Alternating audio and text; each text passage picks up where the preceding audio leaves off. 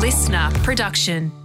Hello and welcome to WILOSOPHY with Will Anderson. I am Will Anderson from the title of the podcast, and yes, your feed is not lying to you. This is a brand new episode of WILOSOPHY. Is the podcast back? Who knows? The honest answer is who knows. I'm just going to dip my toe back in the water, see how it feels. And it might be regular episodes. It might not be regular episodes. I might stop entirely again. I am not sure at this stage, but I can guarantee you that today's chat is an absolute fresh chat recorded only a few days ago, at least if you are listening to this when it first came out, with the brilliant Mandy Nolan. If you don't know who Mandy Nolan is, well, have a listen to this podcast. You'll find out a little bit about who Mandy Nolan is. But Mandy has been involved in the Australian comedy scene for pretty much as long as there has been an Australian comedy scene. She is also an incredible activist, particularly in the northern rivers of New South Wales, which we will talk about a bit in this podcast as well.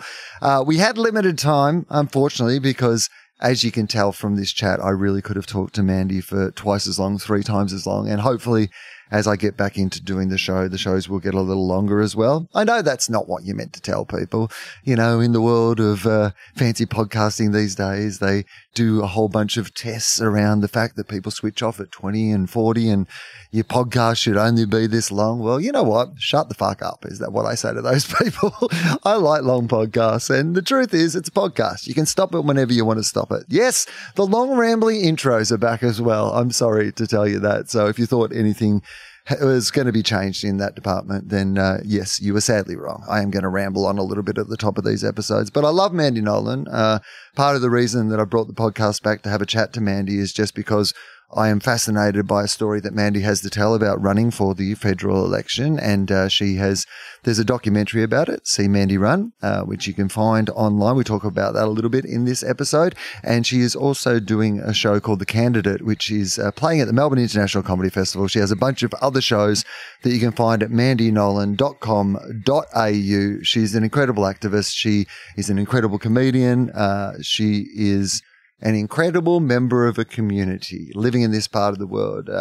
You are super aware of how important people like Mandy are to the communities in which they live. So it was a great pleasure to sit down with her and have this conversation. So at least at the start, most of these episodes are probably just going to be with people that I would like to sit down with and have a chat with.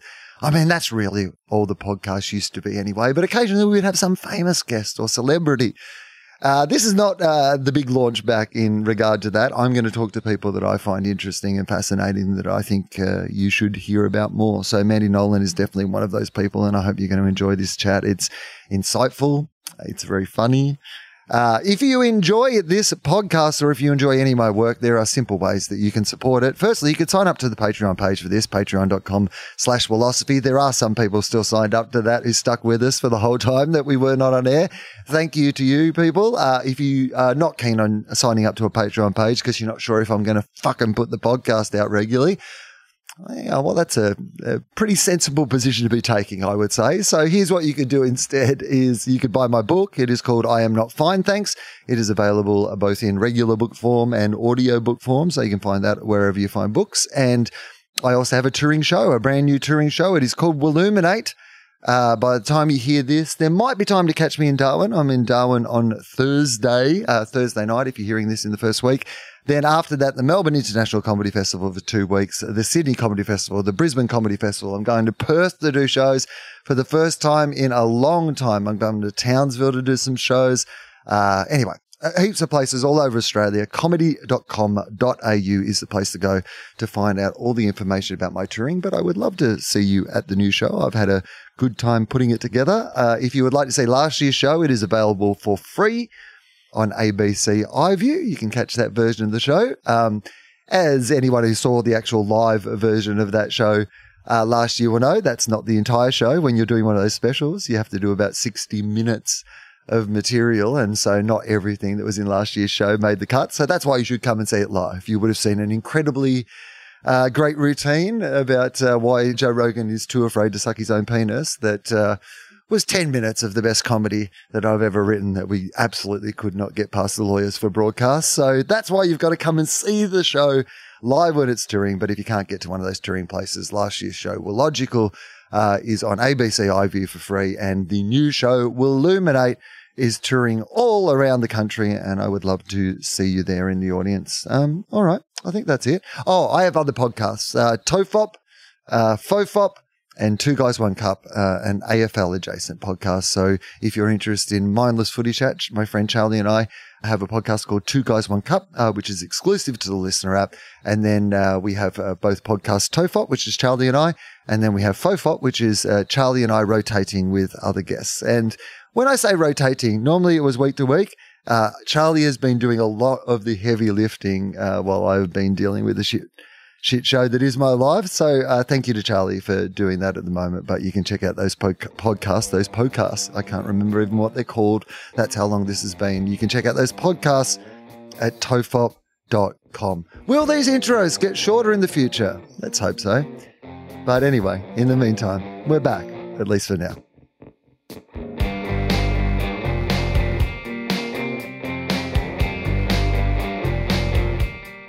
Hello and welcome to WILOSOPHY with Will Anderson. I'm Will Anderson from the title of the podcast. Oh man, it's been a while. It's been 14, 15 months since I've done an episode of this podcast. This is a big special occasion, brand new episode of WILOSOPHY. And of course, this is how the podcast starts. I ask my guest who they are. So who are you? My name is Mandy Nolan. I am a mother of 5, lives in Mullumbimby, just down the road, and I'm a comedian. Someone introduced me the other day and they go, how long have you been doing it? And I went, oh shit, I think it's 37 years. Oh, are you serious? Yeah, and you always go, 30. Like comedy's the only thing you actually go backwards, because the longer you're doing it and the less good you seem, like you're going, oh no, that's bad. I'm like 25 years. No, it's about 30. I started at 17. I'm 55. So what's that? That's coming up to kind of big numbers. Wow. I mean, that's really amazing. So let's go back, to where it started. Let's talk about age 17. Where did you first do comedy at age 17? Well, I did it in Brisbane. You know how you start in that kind of university review thing? And I was in like this feminist review. It wasn't funny, unfortunately. Well, some of it was funny. Yeah. But it was a really great. I'd broken out. I was in a modelling agency, and I remember, and it was in a modelling agency at this, because where I come from, which was Joe Biolchi Peterson's area, Kingaroy is where I was born, and being beautiful was an achievement. So I was this tall, thin girl that suddenly, I was smart, but I'd made it to the modelling agency. Yeah, you were beautiful. You didn't need anything else. Didn't need anything. It's like being a prime breeder. It was like, she is good. She's good to go. We don't need triple threats or double threats. Yeah, you're a threat. We need a single threat. Exactly. That's all we want. And then I went to, and being at university, and this is the problem with educating attractive women, is that I realised, I remember understanding, like reading my first feminist text and understanding that everything I'd perceived about the world and myself was a fucking crock of shit. It wasn't who I was. And then suddenly I went, why am I walking in a bikini up and down this long thing? I mean, I'd been standing in a supermarket with a barrel, those horrible things with a key where you've got to put a key in. And and overnight kind of went, that's it, I can't do that. Became like a feminist, was doing the comedy. And I got booked after my first set, not because I was good, just because there's no other women doing it. But I thought I was good. And that's all that mattered. Like, I thought I was good. And looking back, I realised how shit I was. But I just said yes to things. I didn't want to be a comic. There was no I don't know when you started, Will, but there was this idea of people who are 17 and 18 that want to be comics. I'm like, it just wasn't a thing you chose to be.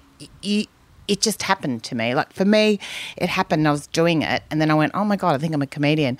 So there was no other women doing it then, and I just got every gig I got paid for. I've been booed off stage. I've been chased out of rooms. I've been bleeding in the head from a beer can to my head. And I'd come off stage and I'd go, oh yeah, that was all right, I think. And I just push on. I'm pretty unflappable like that. Like I don't take anything really personally. Well, I mean, so that timeline, let's just talk about that for a little bit, because you're absolutely right about the fact. So even when I started, which was... What year was that?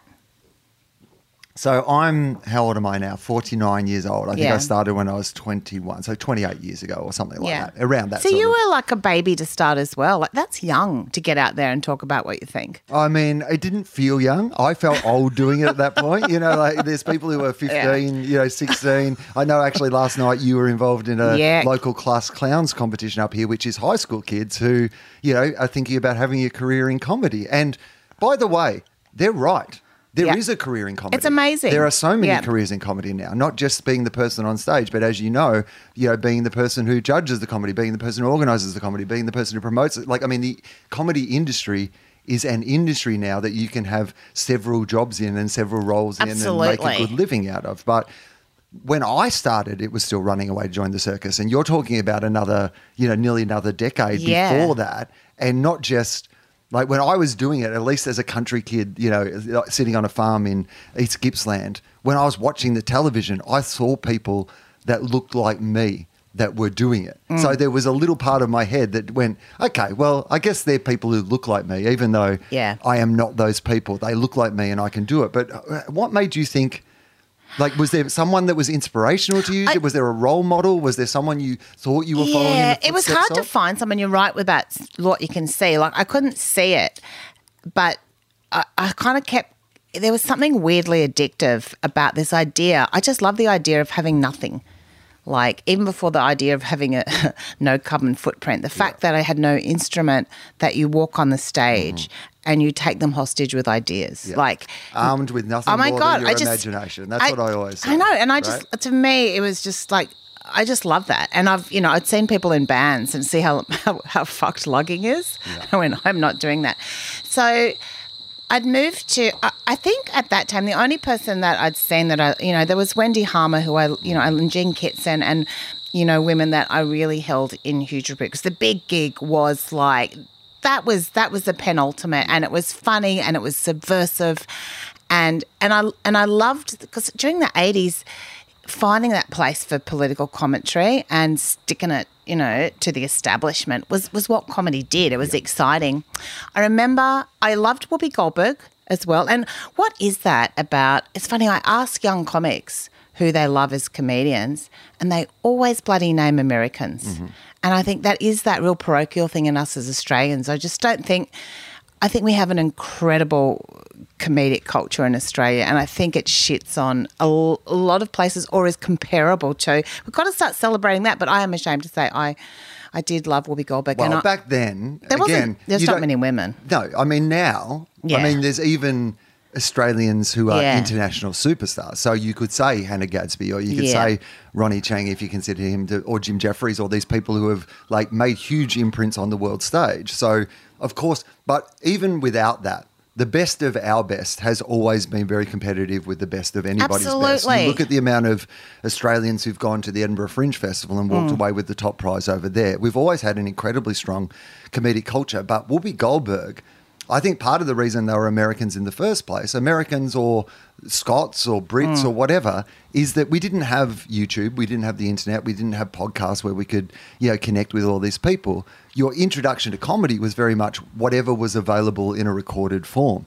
And I remember back then, Whoopi Goldberg had an album called Fontaine, Why Am I Straight? Which was amazing. a one-person character Broadway show that she'd done, which was partly stand-up, partly, these series of characters. And it was, I remember there was a particular routine about abortion, and I'd never heard anybody talk about abortion in the way that she talked about it. Like, I mean, to me, I did a gala in Montreal many years ago now, but that Whoopi Goldberg was hosting. And I remember just how excited and overwhelmed I was to meet her, not because of, Sister Act or, any of those. No, mine was the same. Because of this, this album that was so pivotal to me. And that was the album that inspired me because what I saw in her work was insight and compassion and stories that were being told that didn't exist in the mainstream and told with, I thought, enormous humour but enormous compassion.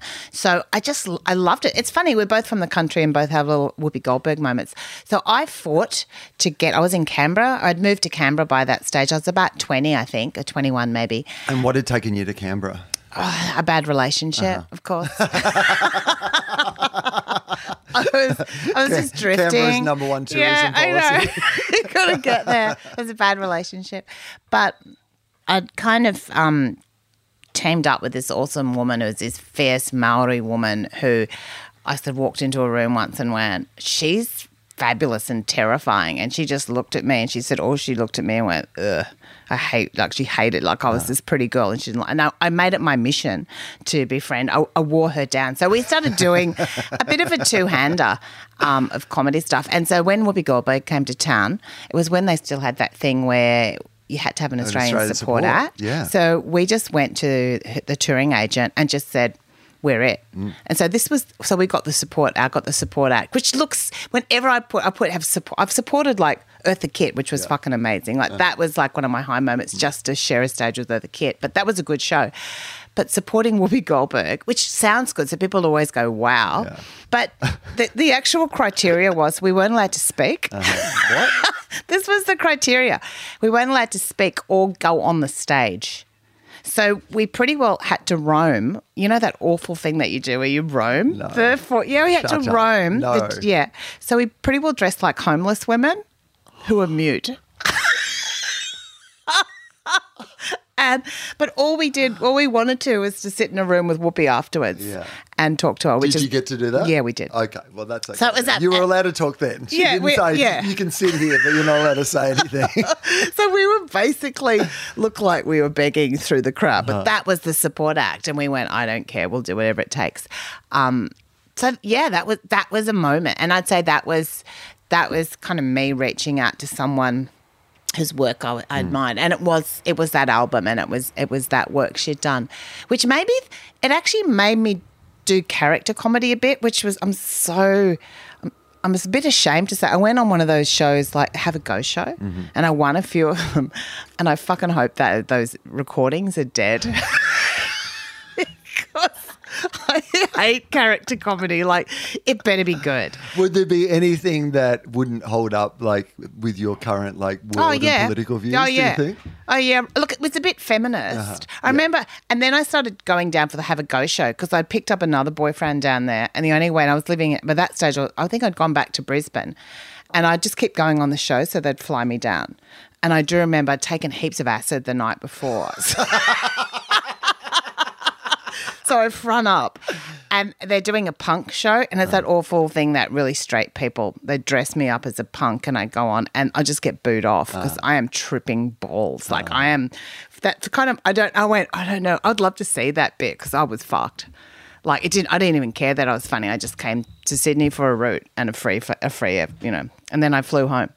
So that was it. So that was the early part. But I don't know where those videos are. I'm hoping they've been destroyed in a terrible fire. I mean, I think most things from any of those eras don't exist anymore. Like, I still run into people, and it's 30 years since, Adam and I did the Triple J Breakfast Show now, and I still run into people who are just like, oh, I love that show. I remember this thing. And all I can think is, I'm so glad that people can't go back to check their memories because you wouldn't even know, like, it's what you're saying then. Yeah. I was having this conversation with someone today going, because we've changed so much. People always go to me, and I don't know whether they ask you that question because it's my most unfavourite question they ask, has political correctness ruined comedy? And I'm like, oh, do you mean when I sit backstage and listen, I don't get to listen to rape jokes? Do you mean that? Do you mean it's ruined it for me that I don't sit on my own with no other women and have some guy trying to fucking crack on to me? Yeah, it's fucking ruined that shit. Like you're going, it's made it better. I don't know. I'm like going, there's so many more diverse, interesting people. Every comic that's on that bill has to be good at what they do. Like I just feel like it's raised the bar, not, it certainly hasn't. For me, it's a much more inclusive place. And so I go, Well, the truth of it is that it hasn't ruined anything for anyone. No. Is generally, like if you look at the world in a realistic sense, because you're absolutely right. It is the absolute fascination, particularly doing media for the current tour. Every single person asks you, must be hard these days to say what you like on stage. I was like, in 30 years nearly of doing this, I've never felt like it was hard. I can talk about whatever I want to talk about on stage. It is just the way that you talk about it. But even the people you're talking about, even the ones that you're saying, all the cancelled people, they're all playing fucking stadiums around the world. They're still going. They're all doing very well. In fact, they're doing probably better than the people who don't say those things, because there's still a huge inbuilt audience for people who want to hear those things said in that way. I remember when Dave Chappelle, was doing his whole bit about, political correctness and you can't say anything on Saturday Night Live. And people were asking me like, oh, it must be tough, this environment. He said it on fucking Saturday Night Live. I know, he's doing all right. And he got paid $100 million to make a bunch of Netflix specials where he complains about it all. He's fine. Yeah, he's doing fine. And that's it. You kind of go, it's that weird, that thing of like, I just hate the way the ultra-rights co-opted things. Like, I get called a social justice warrior, like it's a terrible thing. And I went, no, that's a good thing. You're like, literally, that's my job description. That's what I love doing. Yeah. I am a SJW. Yeah. Sounds a bit like a Jehovah's Witness, but, anyway. But it's interesting having started, like, way back. But I imagine there's stuff I've done which I probably wouldn't choose to say in that way. But I don't think it's probably the same for you. I've never had the values that I would put the boot into someone in a way that, like, I don't think is that much of a shift. I mean, I never really did any accent comedy. I don't have a whole past of Indian accents. I must admit, I was like, about the first 10 years of my career, I was so jealous of anyone who could do an accent. Me too. I can't do accents at all. Me either. I was like, I wish I had that superpower. And in the last 10 years, I've been like, glad I never did accents. It's so funny because I used to do, how people used to get, so if you could do an accent, everyone's like, oh, he's amazing. Yeah. Listen to those accents. He does so many accents. And now you're just fully that's like, I can't believe they're still doing that accent. And you're going, you're down to 3 acceptable accents now. You can still probably get away with like American, South African. And that's about it. That is it. It's a pretty small amount of accents. And you kind of go, no. It's kind of funny. Someone like Akmal's only been doing one accent, which is that it's Akmal's one voice. Yeah. So, that one voice he does for every act out? I love it. I went, that's the Akmal voice. Slightly boganish, but Akmal's version. I think we all have our act-out voice that we use when, for the comedy person, the antagonist. I'm not quite sure who they are, but it feels like it's safe. It feels like it isn't any marginalised group. It isn't anyone. Not really. Everyone. It's the every person. I've given you a bit of a blank canvas that you can paint your own stuff onto. It's the every fuckwit. Yeah, exactly. You all know a fuckwit. Whoever you're picturing right now, this is the particular fuckwit I'm talking about. That's the fuckwit. I mean, it was interesting. Like, I wrote a little bit about, like, moving up here during the pandemic and the local community and what that was like during that time, both in my book and in my show. And I very much was careful about, I didn't want anyone to ever be able to identify that was them in particular that I was talking about. So every single story, I really made a sincere effort that I was combining, say, at least 3 different characters or stories into this one thing, so that even though all the things were true, like, all the things that happened or the things that I'd heard or whatever, none of them could be directly identified to one person. Exactly, because you don't want to hurt someone. No, and there's no need for it. Yeah. Because as you said, it's much better that person is generic fuckwit than they are one particular fuckwit. That somebody goes, hang on, I'm that fuckwit. And you're like, no. This is a collection of fuckwits that I've combined into one big generic fuckwit. I know, and they're everywhere. And that's the joy of it. That is. And you don't, I had that thing where, because you can't, but what happens is people think it is them. And they go, that was me, wasn't it? When you go, there's some great moments. Do you trawl the local Facebook page? Because, oh, my God, there's some beauties. The guy that put up about, what was this? Anyone someone's been putting trackers in the meat at Woolworths? Does anyone got a cleansing diet to know how to get the trackers? I mean, that is the best way to get rid of your tracker. I know. Like, stop eating meat from Woolworths.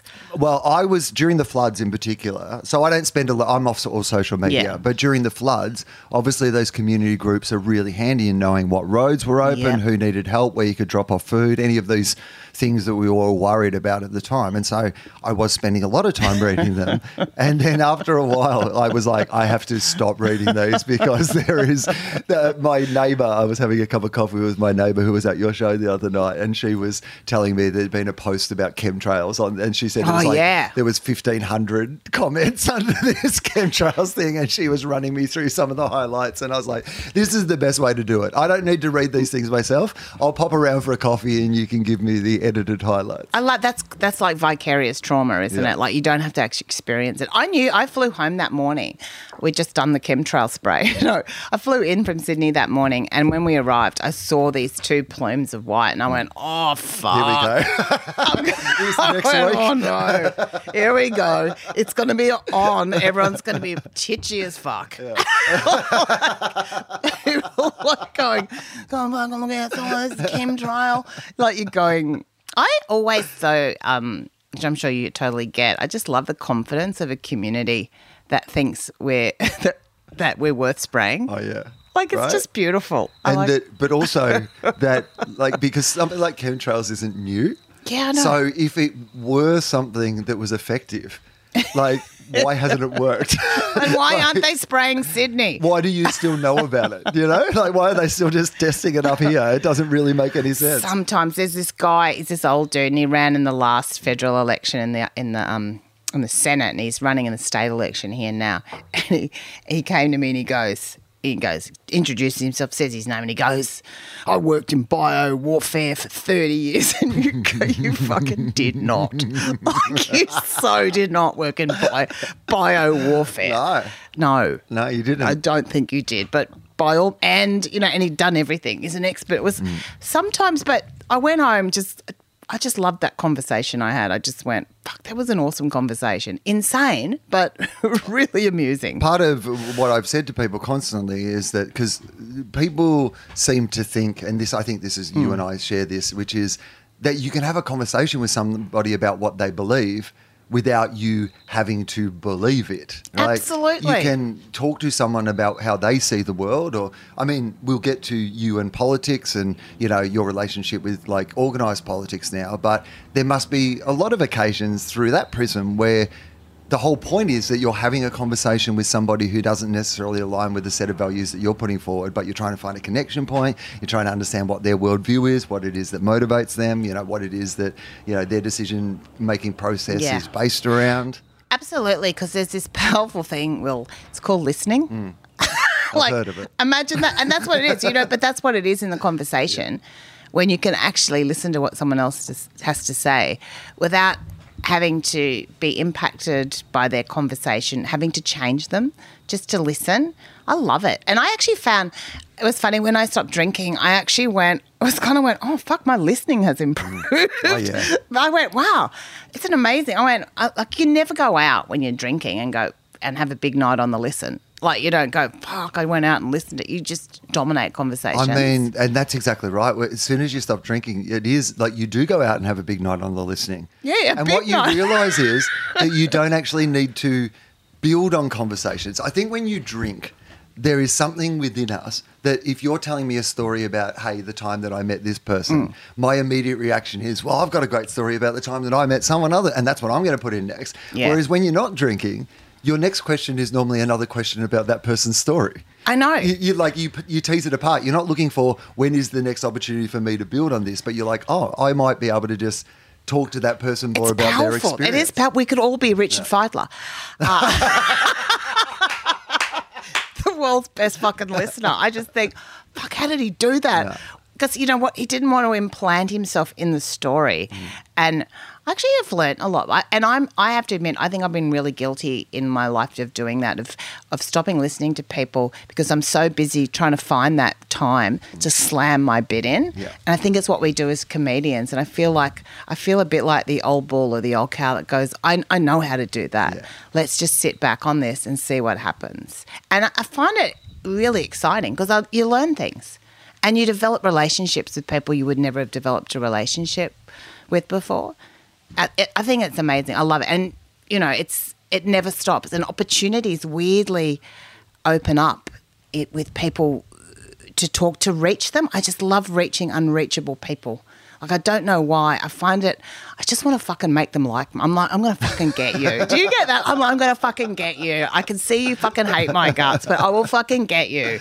Then it's on. Like I know. I don't think I do have that. In fact, I think that I have a little bit of the opposite of that, which is that I don't really have a drive to win anybody over. Right. I think sometimes that's the Like, well, that's your appeal, because you're like, that's a powerful thing to have. I just need to be loved, by everyone. I'm like a dog, I will get you, I'll stand outside your door scratching. I will bark for chicken. I'm more the person who spends an hour and a half on stage telling people to leave me alone. And you know what happens? The opposite happens. Then they're like going, "Oh, fucking Will, can we?" Then people are attracted to that. But okay, so I'm going to ask you a question, which is the vague premise of this podcast, and seeing this as the I'm just looking at the time as well. Oh yeah, we better get onto this thing. Yeah, so seeing this as the vague premise of this podcast, and seeing this as my first proper one back, I need to, for the people who are listening, I need to at least, have some of the original structure involved, which is the opening question that I tend to ask people is whether you have a life philosophy of any kind. And it can be in regard to anything. It can be in regard to, and it can be more than one thing, but it could be in regard to anything you choose. Life, love, work, politics, I don't mind. But is there some sort of, and we've already in this first 20 minutes touched on a whole bunch of things, but is there anything in particular that you could, put into a sentence to answer that question? Yeah, absolutely. I think my core belief is that if you are witness to something, it is your responsibility to step into the frame. Like I have this absolute, you need to step in, not step out. And too many people fucking step out. And by stepping in, I mean, like I thought of it for politics, for instance. Like I've always been really politicized. I've always kind of sat on the margins as a comic or as an activist in my community and yelled at people in the inside, going, change this, do this, stop fucking with the forest, protect the koalas, stop mining coal and gas, blah, blah. And then I went, well, what happens if you get inside? And you know that thing when I used to love that thing when you, I used to go looking at rental properties. And when you'd go and have a look, and you'd go with you used to get the key. You didn't have to go with a group of people. Yeah. And then you'd leave a window open, and you'd all go back in the night and have a party. Like I know. I thought you were going to say, all go back in the night to see if there's any other different noises. No, or like you break in basically and have a party. Have a party. Right. And you'd do that. So I kind of see. I love how you said that as if that's a thing everybody does. I thought everyone did it at least everybody once. breaks into people's houses and has parties. Well, it was just a rental, and occasionally you would go in and have a party. And it was that whole idea of getting in on the inside, right? So you get inside to open the windows to let people from the outside in. Yeah. That's how you make systemic change. So I have this incredibly overwhelming positive belief that the system's fucked, that it only it benefits so few. And part of being a beneficiary is to keep the propaganda going that this is the only system you can imagine. The fact that people can imagine the end of the world with more clarity than they can the end of capitalism just shows you how much they've fucking fallen for the Kool-Aid. They even buy their own Kool-Aid making kits at home so they can make Kool-Aid in the house.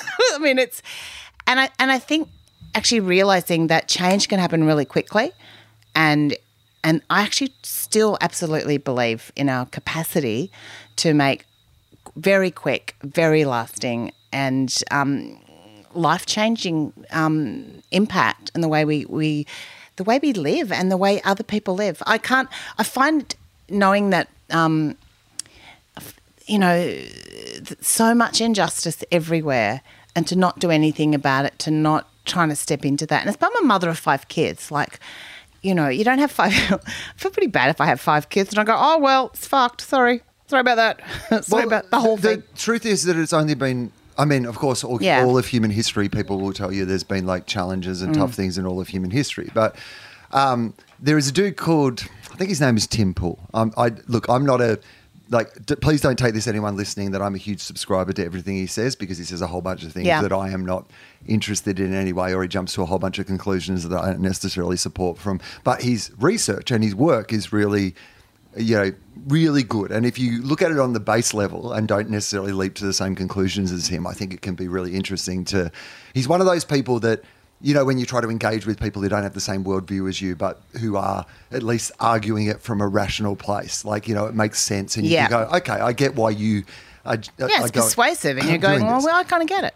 So he talks about the idea of like if the history of humankind was a book, that the last 1,000 years or so is only the last third of the last page of that book. As in, nice image. So of all that we have been and done and the way things have changed, the things that we think can't change, like capitalism. Capitalism's only been a couple of paragraphs in the story of humanity. Yeah, it's tiny, but we're so hooked in. Yeah, and if you brought in any system of anything and it has some positive net benefit to, your company or your organisation or your family or whatever it might be, but there also is a whole bunch of negative side effects of this thing that you just hadn't considered. If they put you on a medication that stopped your hips from hurting, but suddenly like your eyes got red and itchy all the time, you'd be like, well, maybe we need to look at another medication. But capitalism is just like, well, you just got to live with sore eyes. Yeah, they kind of go, people, that's it. We've got some good eye drops for rich people.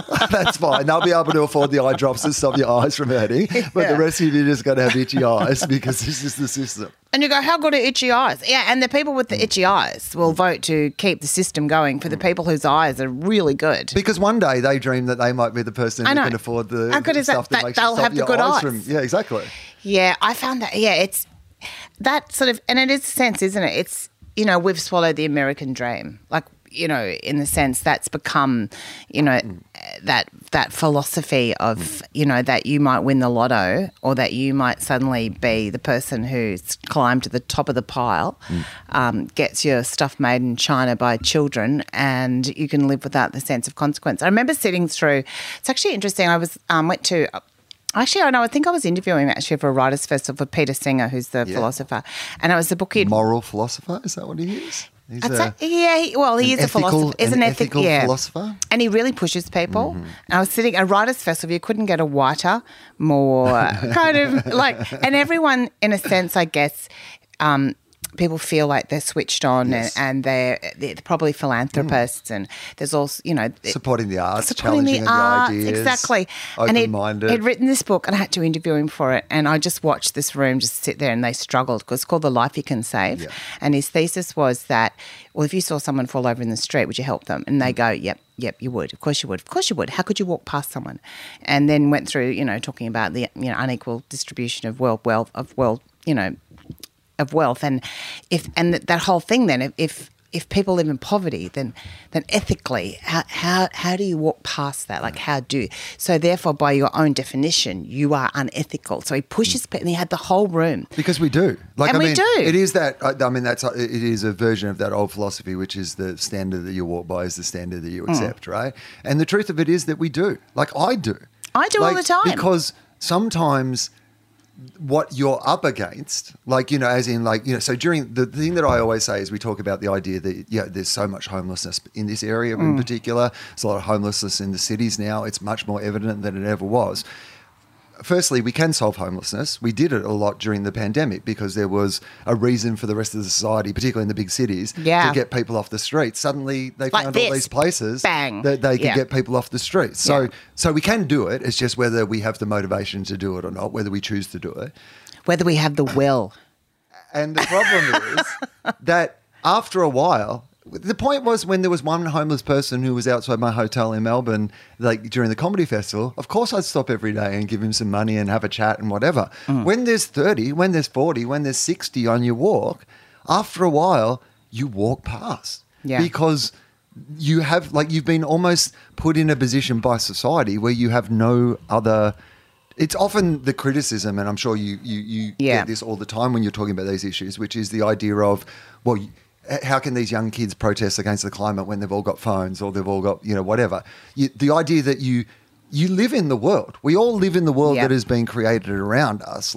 If the only point you can come from to say these things aren't right is to completely not use any of the things that make a society operate, then that is just a completely unfair way to... Of course, the prevailing system is always going to prevail if you say you can't take part in the system if you want to change the system. Well, you can't use that to tap out, to go, oh, you can't do that. I've been stopping coal and gas and doing that, driving around in my diesel Jeep. I had to fill up at night, going, my God, that's the car that I mean. We're all full of hypocrisy and we're all full of this, there's so much you can't change, but you are constantly confronted with small measures of where you can actually impact and decisions that you make that are meaningful. That even in your own personal life, that moment where something clocks across your radar and you can't unsee it and you go, And often I'll go, fuck, I haven't got time to have to take this on, but I can't not. Now I have to do this. Like, and that's the part of me, then I'll step up and do it. But it's not like you step in every time going, I can't wait to donate and spend the next 60 hours of my life, you know, getting this happening.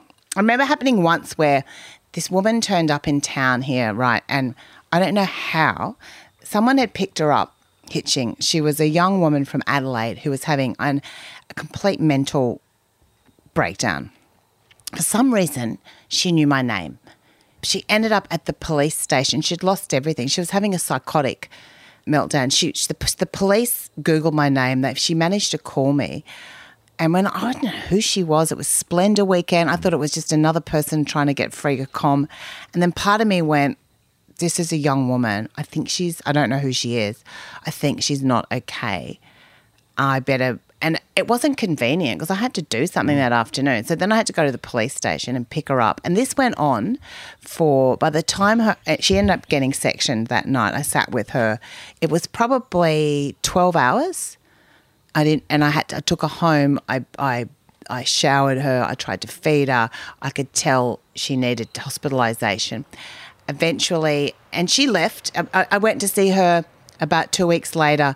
I'd organised, found her mother, found her car in Adelaide. I put all the pieces together, but that took so much time. And someone said, oh, you're an angel. I went, I'm not actually an angel at all. That is not, I didn't want to do it. Like I didn't actually go. I wasn't looking for that, but I went, if I don't do that, who's going to do it? Like it's fallen in my way. I have to do it. And I think actually realising that as flawed and fucked up as you are, you can still do something meaningful. You don't have to be a great person to do something great. Like you actually can and affect change. So that's kind of my core philosophy, I think, is, I'm not about, no one's holier than thou. Like we do what we can and we push for, better conditions. I feel, I kind of, and I don't always, like it does take up a lot of time though. Like if you are trying to, sometimes it's really, how do you balance that? So this is like, then we get to this place where you're like, how much of yourself are you giving to the world how much of yourself are you giving to yourself or to the people around you in your life who are part of your crew and your gang, your family, you talk about your kids, but there's friends and loved ones and people who rely on you that you do know and that you do already have responsibilities with. So how do you balance those things? Is that a challenge? Yeah, because they pay. They pay because I'm definitely not as available to them as they probably like me to be, and that is the cost sometimes of, and you do, it's nothing like balancing all the guilt of doing that, of going, I don't think I'm not good at saying no to things that I feel passionate about. Like I kind of want to be there, but I want to do all the things. I kind of give it a crack. Every now and then I break myself, like literally I'll end up in hospital. Like I have I don't know if you have, I have that thing where I'm not really good at checking in at my limit. So I can work 16 hours a day for 3 years every day. And then one day I'll wake up and I'll go, I'm fucked. But there was nothing I didn't pick any signs up along the way. So I have to be aware of that. Because that's... I over the last 20 years of my professional work life, I've had probably only about 3 or 4 blow-ups, some moment where I've cracked it with a studio audience at Gruen or whatever. And on each one of those occasions, it's been one of those things where I'm like, oh, where did that come from? And everybody else in my life is like, yeah, we've been waiting for that. I know, I don't see it either. We've all been watching this coming for a couple of years.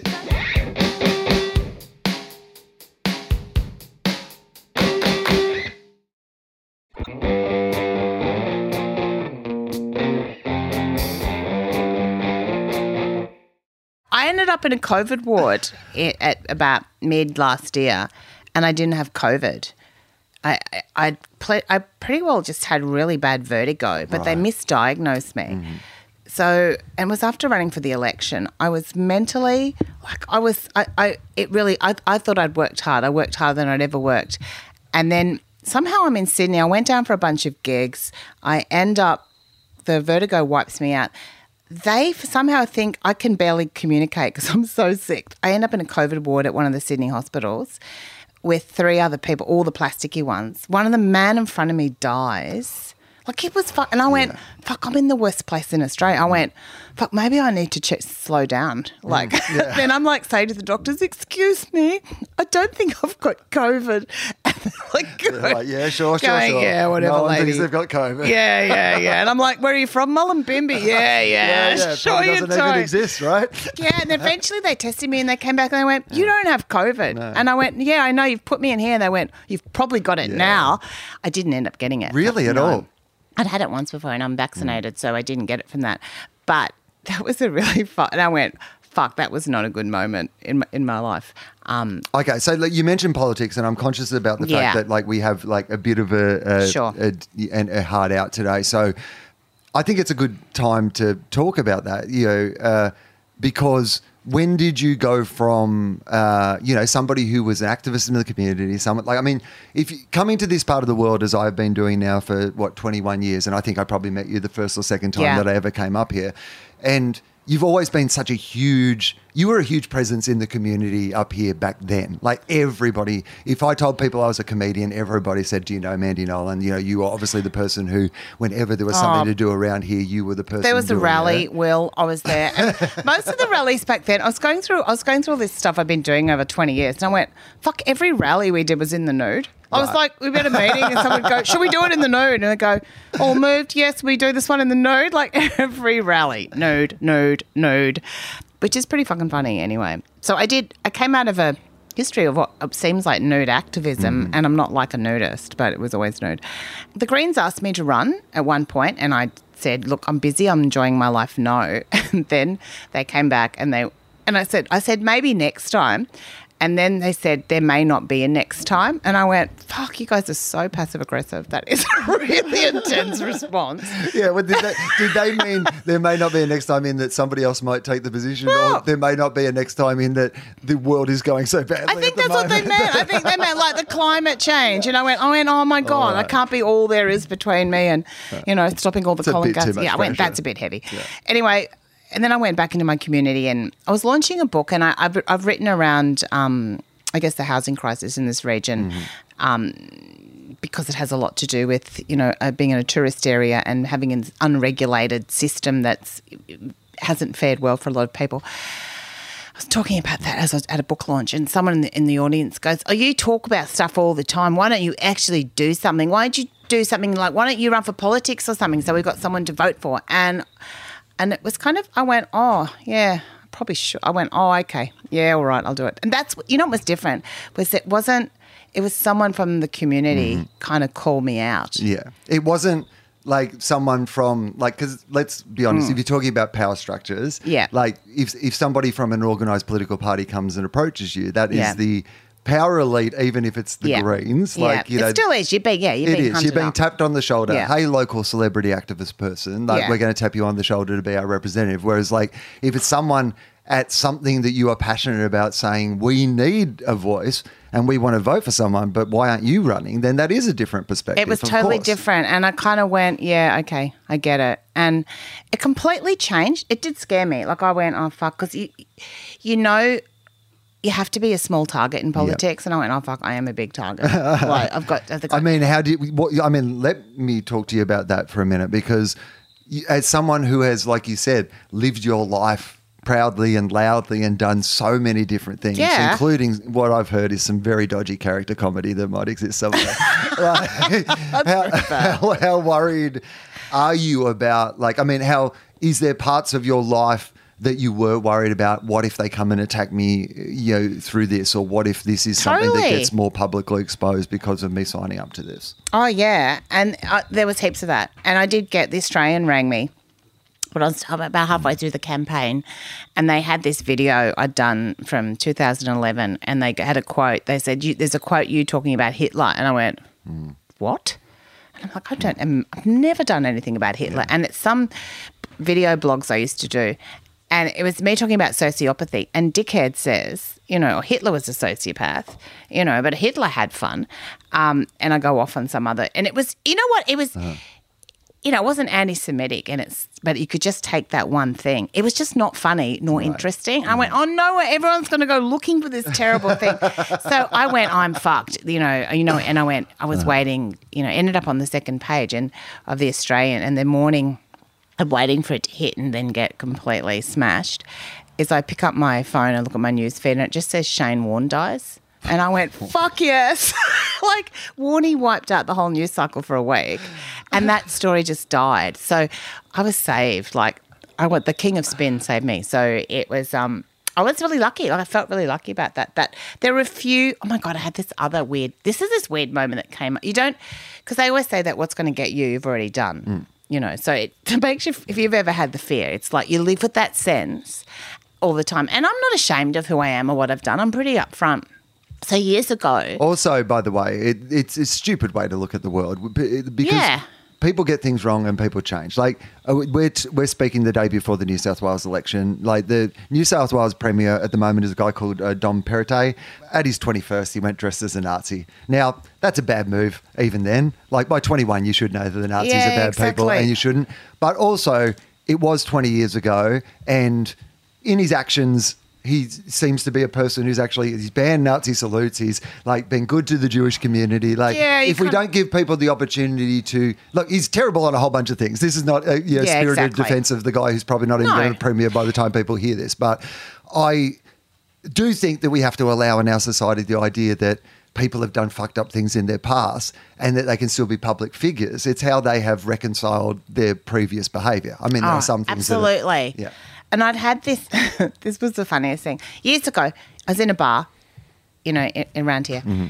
And after a gig, it was before I had kids. I was in my mid-20s and I was having a whiskey because I was a little bit, kind of loved the Lenny Brucey whiskey. I was a bit drunk. And this really gorgeous woman comes up and she sits next to me and her hand's on my leg and she goes, would you like to go home? And I went, fuck, I'd love to go home. Because I didn't know how I was getting home, but I didn't realise. She was going to take me home, and I went, all right, I'll go home. And so this is I have to give you this backstory so this makes sense. So I go home with her, and I get home, and she's got a husband. And I went, okay, I didn't realise this was happening. And she goes, oh, no, he's staying on the couch. I went, who is the lady boss? Okay, we're going on with her. So I go up to what is ostensibly his marital bedroom without him. It's here on the couch. And then we go up there and, and I think because she's taken me there that she's going to do all the work, but she doesn't. Like, she takes the pillow. I have to do all the things. Like, I do everything. I'm there, I'm doing this, I'm doing that. I hadn't even done, like I was doing, it's very hard work. Improvising. Yeah, she was gorgeous, but I have to admit, I didn't get any pillow time. Like, I basically became heterosexual because I fucking loved the pillow. Like, she just took the pillow. So I had a big night. I was exhausted. When you went down by the husband on the couch, you just shoot him a look of like, I went, okay, mate, I get it now. Well, then just I get it why you're so happy to be on the couch he's tonight. loving the couch. He's gone, yes. He knows what goes on. Enjoying the pillow time, thank you. True. Well, he was loving it. And then the next day I go down and he's on the couch and she makes him drive me home, right? In his air conditioning van, which is something about that was weird, and we didn't speak. And I just remember sitting there, we're driving home, and I just go, your wife's hot. And then he just turns to me and all he says is, yeah, that's why I've got an air conditioning business. Then he drive, like, weird moment, gone. You know how those moments are gone and you never think about them again, it's all gone. Anyway, I'm running for the Greens. Yeah. So I'm out there doing the meet and greets, meeting people in the community. I'm in one of the areas in the electorate that's hardest to get through. And there's a few hundred people at this function. It's up north a bit. And I go in there and this guy, I'm at the bar to get a drink, and this guy goes, Mandy Nolan? And I went, yes, actually. How are you? And I put my hand out to shake his hand. He goes, you fucked my wife. And I went, oh. And I did actually. When the whole room just kind of turns in on you and you go, fuck, this is not what you're expecting. And I went, yes, I did. And I went, she was awesome, but it was a lot of work. And he goes, yep, I owe you a beer. Like that happened. That was one of those. I've actually turned that into a story I use on stage now. And I actually thought, and it makes it hard when you do comedy because you think, I shouldn't use that story because using that story makes me vulnerable. Because politicians don't tell these kind of stories about themselves. And then I'm like, oh, who cares? Like, this is who I am. I'm authentic. I've been telling those and it was a fun, the punchline turned up 30 years later. How can you not tell that story as a comedian? You're going like, I have to tell it now. Also, I would argue the opposite anyway, in that I think that, like, if there is any vulnerability around a story like that, then the vulnerability is absolutely dismantled by the fact that you're the one telling the story. Yeah, exactly. And again, this person who was at this rally for something who said, well, why don't you run? They weren't saying, why don't you become like the people who are already there? They were saying, why don't you run? Because we know who you are, warts and all, and that's what we actually want in there. I love the idea, though, that, I mean, this is the power of comedy in a way, is that, so I remember when I was in the States, I did this, Doug Benson has a show called Getting Doug with High. And the premise is, much like the Graham Norton show with alcohol, this one is with pot. And so you go in and it's a talk show, but you continue to smoke pot through the talk show. That's a great talk show. Yeah, more and more pot. Funny. And it gets, by the end of it, I mean, like Jack Black went on it and had a complete meltdown, got too stoned and got completely paranoid. Wow. I mean, it's all online. People can watch it. Listen, yeah. And so this was a genuine TV show over there. It was all legal for me to do in LA, had my license, blah, blah, blah, so it's the whole thing. It wasn't a secret. It was a show, that Sarah Silverman has done and Jack Black's done and all these, kind of famous people had done as well. And so the Daily Telegraph, or Murdoch papers in general, I think it was, they did, this was great. They had a picture of me like smoking like a pipe of marijuana, and they printed it in the paper like it was like a grainy photo they'd taken through a window, as opposed to something that was widely available for everybody to watch online if they wanted to.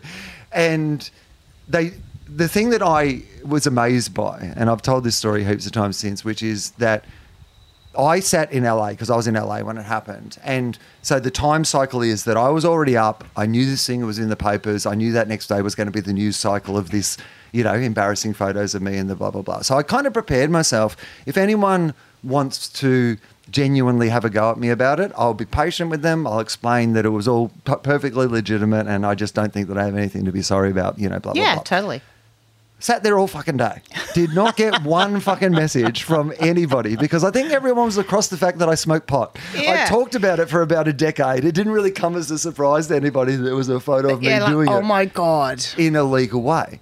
But then what you found was the next rung of people, and this is where I think it probably relates to you, which is the people who needed someone else to give them permission. I would start to get messages from older people now who are on medicinal cannabis programs who at that time had never seen somebody be identified with that and talk about, how it was helping them with pain relief. So I was getting like medical inquiries from like 60, 70, 80-year-old women who like never would have broken a law in their life, but are like, I have, osteoarthritis as well and I'm in constant pain. Do you think this is something that could help me? And I'd have to kind of constantly explain I love that. If they've turned you into, you suddenly went into advocacy work. Oh, yeah. I mean, that's right. Yeah, I didn't even want to. Thanks to Murdoch. Yeah.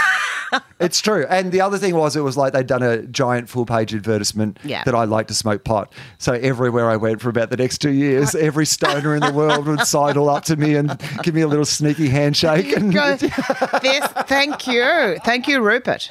That is the gift that keeps giving. But I think that, when somebody is looking at you, because you are not a new person on the scene in this community. This community, often with a candidate, the big trick's going to be, this is who I am. I'm introducing my point of view to the community. So tell us then. So they come, they recruit you, you decide to actually formalise it.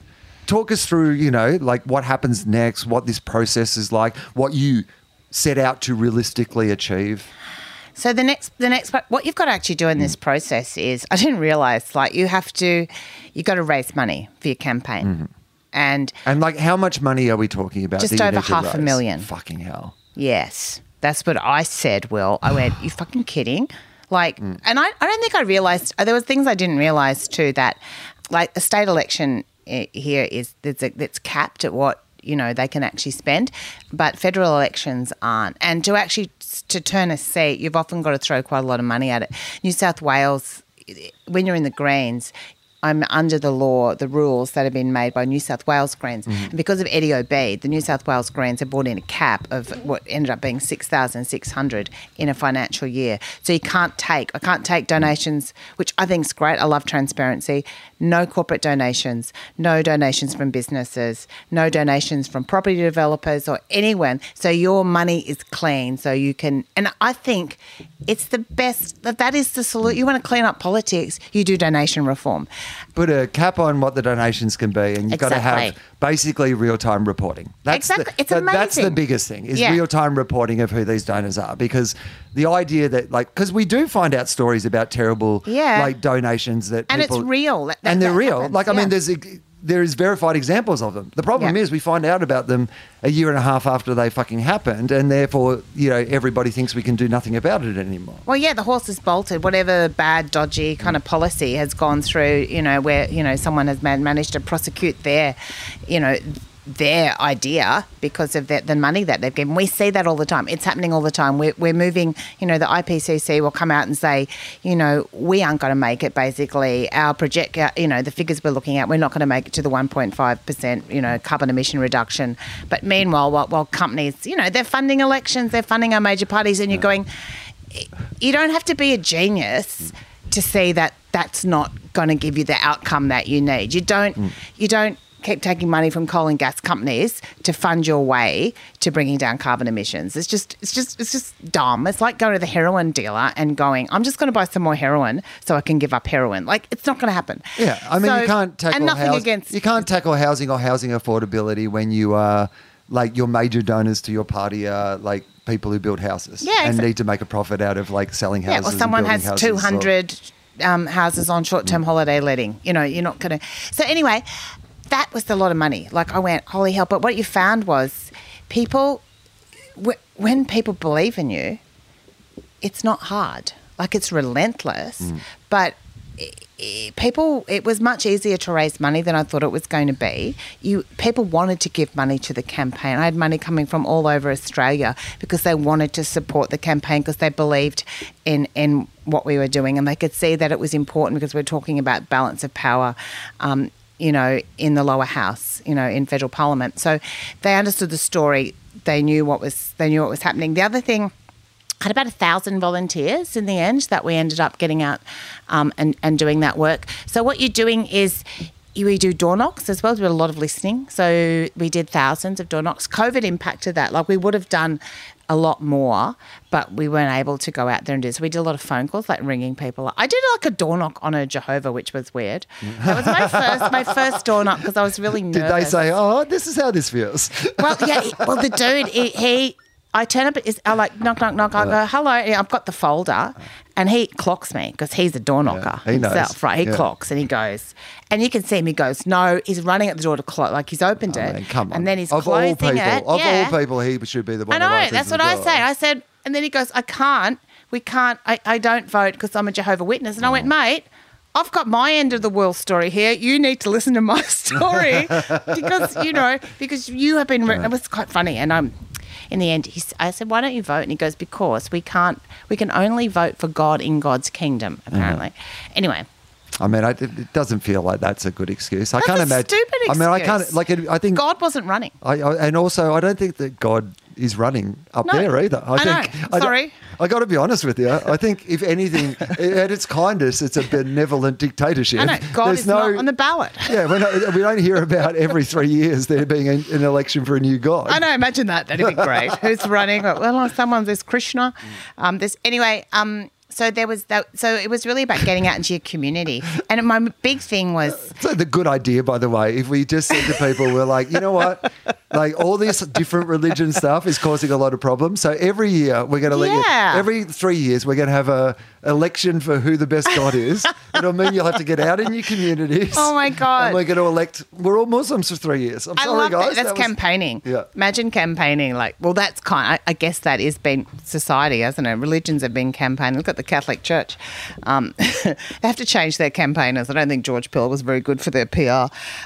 When you are door knocking with people or you're listening to people, is there a game plan for what that engagement is meant to lead to? I mean, obviously you on a really transactional level, of course, a candidate wants the person to vote for them. Like, that's the most transactional of all levels. But there's obviously other things that are not just that. What are you looking for in that interaction? Well, you want to listen to what they care about most of all, because you want to make sure that when you're speaking to your community, it's based on actual real information and data. So you get a lot of good data about what's impacting your community. So we just got housing, climate,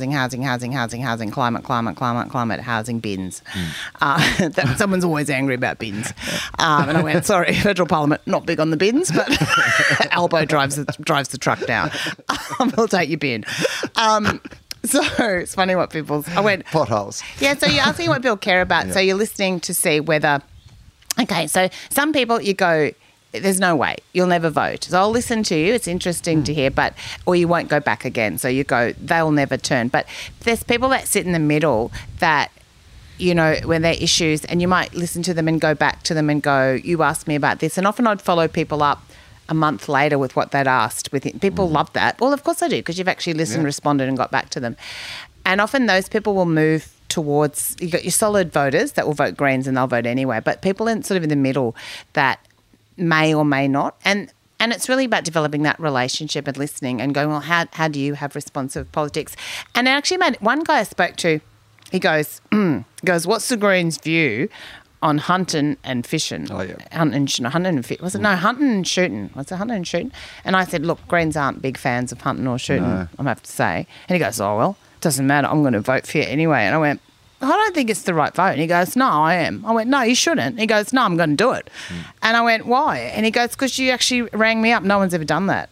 And I went, oh, well, I said, I guess, without actual, forests and some sort of protection, you probably will have nothing to hunt or shoot. Oh, mate, the Greens are in favour of there being more animals. So technically, on a level, there is... Except we'll be taking your guns off you, mate. So anyway, it was actually quite funny how even someone that felt like they weren't even aligned, I was going, I don't know if this is the right vote for you. And it's interesting to me though that so I grew up in a regional area, and very much I'm very aware that my father and I assume my mother have only ever voted National. I can't imagine that. Like, there used to be local farmers meetings and where the local politician would be in our lounge room, and I'd meet Peter McGoran or whoever the local member happened to be at the time who was a National.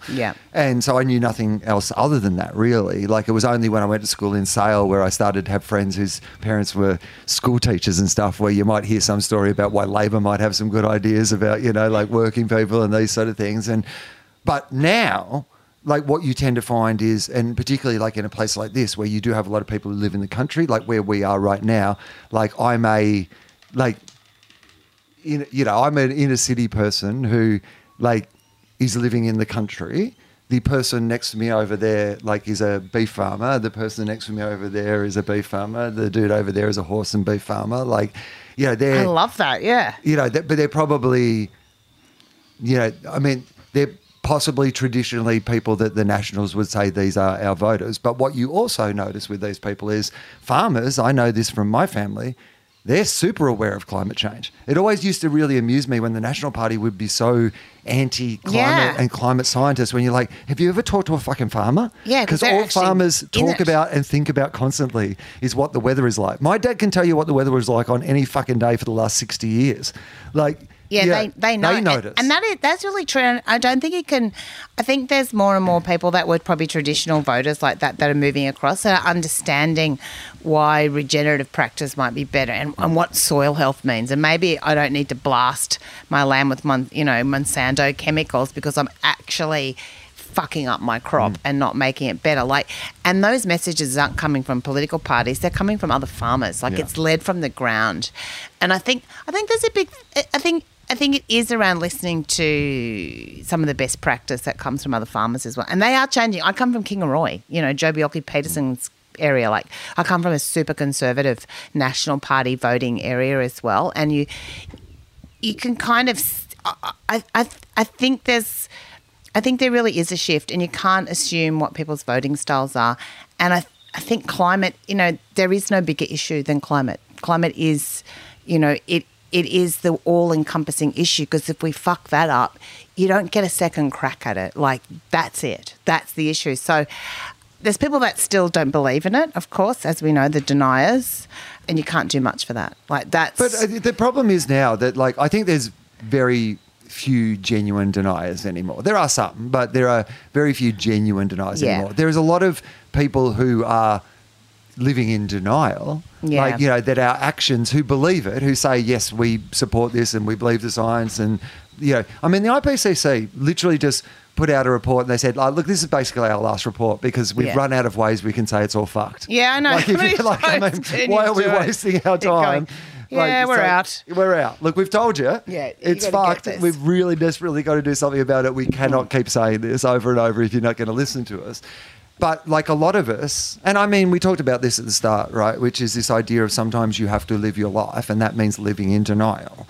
But as a society, the idea that we might be sleepwalking ourselves to 1.5, 2%, 3 degrees warming, like those are things that it's not like a thermostat. This is the problem with the climate. Like that if we get up to 1.5 or 2 degrees hotter, that is going to have ramifications on species and the world and countries and all these sort of things that we can't just turn the thermostat back down to. Even if we did, those things have already happened. Yeah, it's kind of like you're going like the emergency, like that kind of, I guess there's that sense of urgency that so much of it, and that's part of, you know, why I stepped up into politics, going, well, if I can make a difference in this electorate here, the more of us that step in, the more unexpected people that don't come from the political frame necessarily, that can be disruptors, the better, because you can't leave this to the big parties anymore or the big players, because they're going to fucking take us over the cliff, absolutely over the cliff.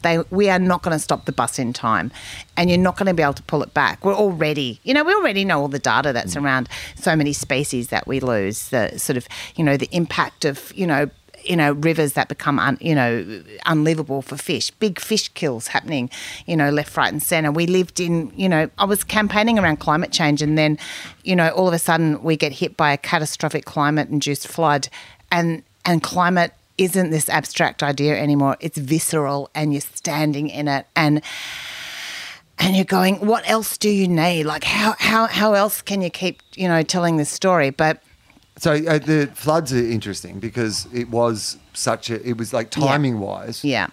I mean, this was when, I mean, spoilers for anyone who doesn't know, you didn't win. You went very you went very close to winning. Oh, it came really, they held it over for a week. It was one of 3 seats in Australia that held over, but, you know, it lost a lot of votes to, I think nearly 20% went to independent vote, which is usually 5 to 7%. So I lost a lot of vote because of the vaccine mandate anger. Such a tough time in this community, really in this tough. area. I mean, that is but you were so visible during the floods and during the natural disasters. One of the things that I just wanted to, before we keep talking about this, is that until you've lived through a natural disaster, I think that while the thing is happening, there is a level of attention. Although I think that we have disaster fatigue now, and if these events are going to get more and more common, then what's going to happen is, because I remember with the bushfires, like, which had only been sort of a year or two before then, there was this real idea of everyone in Australia is in this together. We all care about these people. And then, of course, COVID happened, and I think it disrupted life so much. We all went through something that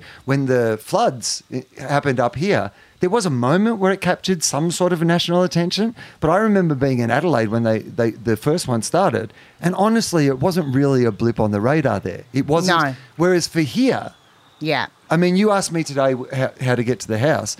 There's only one way to get to the house. There used to be two, because one of the roads, like a year ago, collapsed in the floods, and there's no sign that that road's ever going to get repaired. There are businesses in that little town there that have gone under in that time because the majority of their customers used to go along that road. There is a whole, and that's just like a microcosm down the end of my road of something that's been played out in much more disastrous ways across this community still a year on, and still will be a year on from now, or even a year on from then. It is really hard because it moves so fast. Like, it's a rolling impact of what's happened in our region. And the worst of it is that I started visiting some people recently, and I went to interview people to do a follow-up story on what it's like a year on. And people are living a dual reality. Like, those of us who weren't impacted directly by not losing property or access or being homeless were impacted because it was immense and devastating. But we've gone on. these people have lived this life on the phone to, you know how bad it is being on hold. They've been on hold to insurance companies, to, Service New South Wales for at least 3 days a week for a year. They're mentally fucked. They don't know what lies ahead of them. They're being screwed down. They're not like... It's such an awful reality. So when I interviewed them, an interview that would usually take 2 hours took 8. And I went, how does this... And then I went, oh, my God, they've all got PTSD. That's why, because nobody could walk a straight line. So the real disaster that happens after any massive impact like a flood like that is afterwards. And there's no chopper footage of this. You can't fly over these people's devastated lives and get amazing footage of them standing on their roofs. But now... They are more at risk than they ever were. Someone just said the other day to me, goes, don't send us any more fucking social workers. You only need social workers when you don't give us solutions. We want solutions, not social workers. And I'm not against social workers, not talking them down, but you can't keep sending mental health support to people who you're putting in distress and giving mental health conditions too. Yeah, thanks for treating the symptom, not the cause. I know, like you're going like, we do need to address mental health kind of situations, but actually addressing, the key foundations of what might make people actually mentally well. Yeah. I'm mostly depressed because I have nowhere to live and no income. I reckon if you can help with those things, I actually might have a much sunnier disposition. And you go, that's amazing. And then these social workers can work with the people who have genuine issues. Exactly. So that's what it... So, yeah, it was... Sometimes it was just so big. And after all of that, like it came really close. You're kind of reading, you get your notes from, you're campaigning on, you're on message every day. You get your little email about what you're sort of trying to stay across everything that's happening. Then you're trying to push government on what's happening. For instance, I went down to Canberra for budget and, when I think the coalition were delivering, I think Frydenberg was delivering his last final big moment, was delivering the budget. And it's quite funny when you go down for that, because what you can't see on the TV if you ever watch those kind of amazing moments, which are boring as shit, but in the back gallery where I was sitting, it's all the people that have come to see what their money has bought them. Like this is like the grotesque wealth. Oh my God. It's horrible. It's like it's a freak show of privilege, and you just sit going, oh, this is horrible. But at that time, when we were there, and this is how stupid, I just find this stupid. Like you go, Safe Seat up in North Queensland had been pushing this bill through. It sounds really boring, but it was a government reinsurance bill, and that's for an area that had been impacted in North Queensland that had been impacted by cyclones. And all the government reinsurance bill meant was that the government would back the insurance so that people could have decent premiums so they could rebuild and get bank loans and they could actually try and rebuild their lives. Fair enough, great. And we'd put an amendment. There was an amendment that had gone through to include our region that had been hit around Lismore, this area. Well, why don't you just include them in that as well, so that all these people, when they rebuild, can rebuild knowing that they're not living in an uninsurable area, that this would just be there. And nobody backed it, so it just got dropped. It could have been passed like that. That could have happened within a day of it passing through the Senate and going back through the lower house, and it didn't. And then someone else, I think then it became someone else's political platform that we're going to push for government reinsurance. And I went, your party just voted it down. I know it can take a year for that bill to get up again. That kind of dumb, not working together, like when you don't work together with some sort of vision and it's all point scoring, because nobody was prepared to work together to have a solution for a region that was so impacted. That makes you furious. I'm aware that we have to finish up, but I've got a couple more questions. Yeah. Firstly, if people want to know more about you running for the federal election, there is both a documentary which is called See Mandy Run. See Mandy Run. Where can people find See Mandy Run? It was on. Where does it live? That was on Compass. It might be on ABC iView. I reckon. Or if it was on Compass, it would be on ABC iView, I think. But See Mandy Run, if you Google that, I'm sure that... It is actually, you know where it is? It's on DocuPlay, the full-length version. Okay. That's where it is.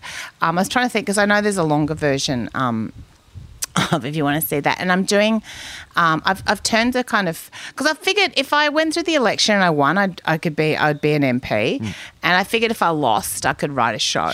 Yeah, of course. So, I know, you go, oh, well, I will lick my wounds. But you know what? I didn't go out. I didn't do this for the experience. This was not, I did this I went in. Oh, you ran to win. And I ran to win. And you almost won. And I got That's close. the other thing is and it's you almost did win. fucking brutal. You should say conceding sucks. Like conceding, it was like, you know, you had to ring up and say, well done, congratulations. So hard. Like, that was the kind of funniest part. So you're going like, oh, like it's this, and there's this whole thing like you want to concede, but you can't concede. As soon as you concede, and they'll be calling it, and you can't concede because if you can concede and it's close, you can't get a recount. There's all these mental games that go on at the end. But anyway, I really wanted to win, but now I'm still there doing the advocacy work, and I'm still, impacting change, and maybe I will run again. I was going to say, will you run again? Probably. Yeah. I probably will, because when I finished, I went, I don't know, because I nearly broke myself, literally. And then I went, when you get your head around the idea, it's not so much about winning. You're part of you're just ramming a door. And if I can ram that door so someone else can go through it, fucking great. I'll have one more ram to knock that door down so I can go through. If not me, the next person. So when I got my head around the frame of that, I went, I am good with that.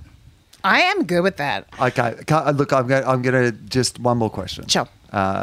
Standard question that you always used to ask on this show was, what do you think happens when we die? Do you think about that at all?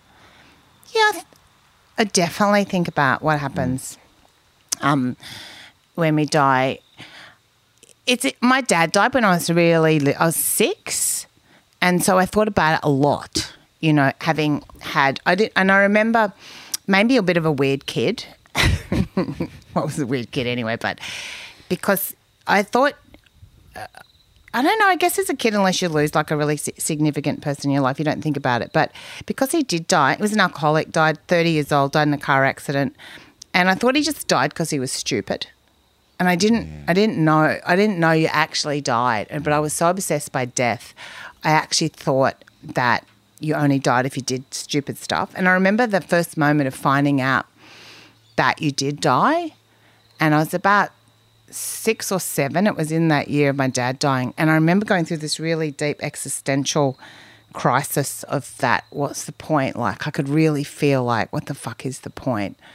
And then I had to kind of come back from that. It was a pretty dark moment for a kid to just go, what's the point? And I think, without thinking of, there was the Christian, I was brought up Catholic, and I never really believed in this whole idea of heaven like a big cloudy waiting room is kind of awful. Purgatory. How bad is purgatory? Purgatory is just a fucked up place where you just suffer, like the place of suffering. This is purgatory. Yeah. Like we're all in purgatory. We are all in the place of suffering. So I think, I don't know. I think when you die, like do we come back? I think we have another crack at and I like to feel like we just keep having a crack at it. Like we're in this circular thing where you're just kind of in till eventually you maybe it's backwards. Maybe you start off, but maybe dogs are higher evolution than we are. That's probably a higher soul. But it gets simpler. It gets simpler. Yeah. Like you go, oh, fucking I get it. It's fucking eat shit, die, root, smell, love. Fucking gone. That's it. I nailed it. My dog does have a lot less responsibilities than I do. That could be really nice. So, yeah, I've always thought about, I think about death less now that I'm closer to it.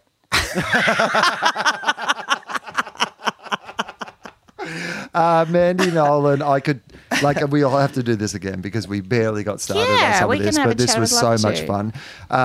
Thank you for being my first episode back doing this show for a very long time. I'm sure that people out there are also grateful. And please go and see Mandy's show. So where do they find information about? Because people from all over are going to listen to this. So if they want to see one of your shows, whether it be the show that you're doing about this or whether one of the shows you do with Alan or any of these, where do people find information about your stuff? You can go to my website, which is mandynolan.com.au, or the show The Candidate, which is at Melbourne Comedy Festival for a month, is on the Melbourne Comedy Festival website. And where page. are you playing in Melbourne? At Town Hall. Do you know what room you're in? Down the bottom in the Regent Room. Oh, the Regent Room. Yeah, I like the Regent Room. It's a sweet little room. I've done the Regent Room before. It's really cute. It's intimate. Well, you know what it is though as well, is the Regent Room actually will be a really, it's got, because the Town Hall obviously is a town hall, the Regent Room has a little sense of, you're a candidate. You're I know, it's what I thought. It kind of feels appropriate, right. yeah. Yeah, it would be kind of weird doing that show in the back room of a pub. So it would. Well, the only other room is, I don't know if they use it anymore, but the council chambers. Have you ever been in the council chambers in there? No, it literally is your council chambers, and so everyone's it's in that sort of environment. Everyone's sitting at their parliamentary chairs. I think people would be they'd heckle in a very parliamentary way in that. I love that. Order. Yeah, but if you Google me, you'll find me wherever. I've got Women Like Us show. I've got another touring show called Country Witches Association. Mandy Nolan, various stuff. You'll find me. Thank you, Mandy Nolan. Thank you, Will. I really appreciate you having a chat.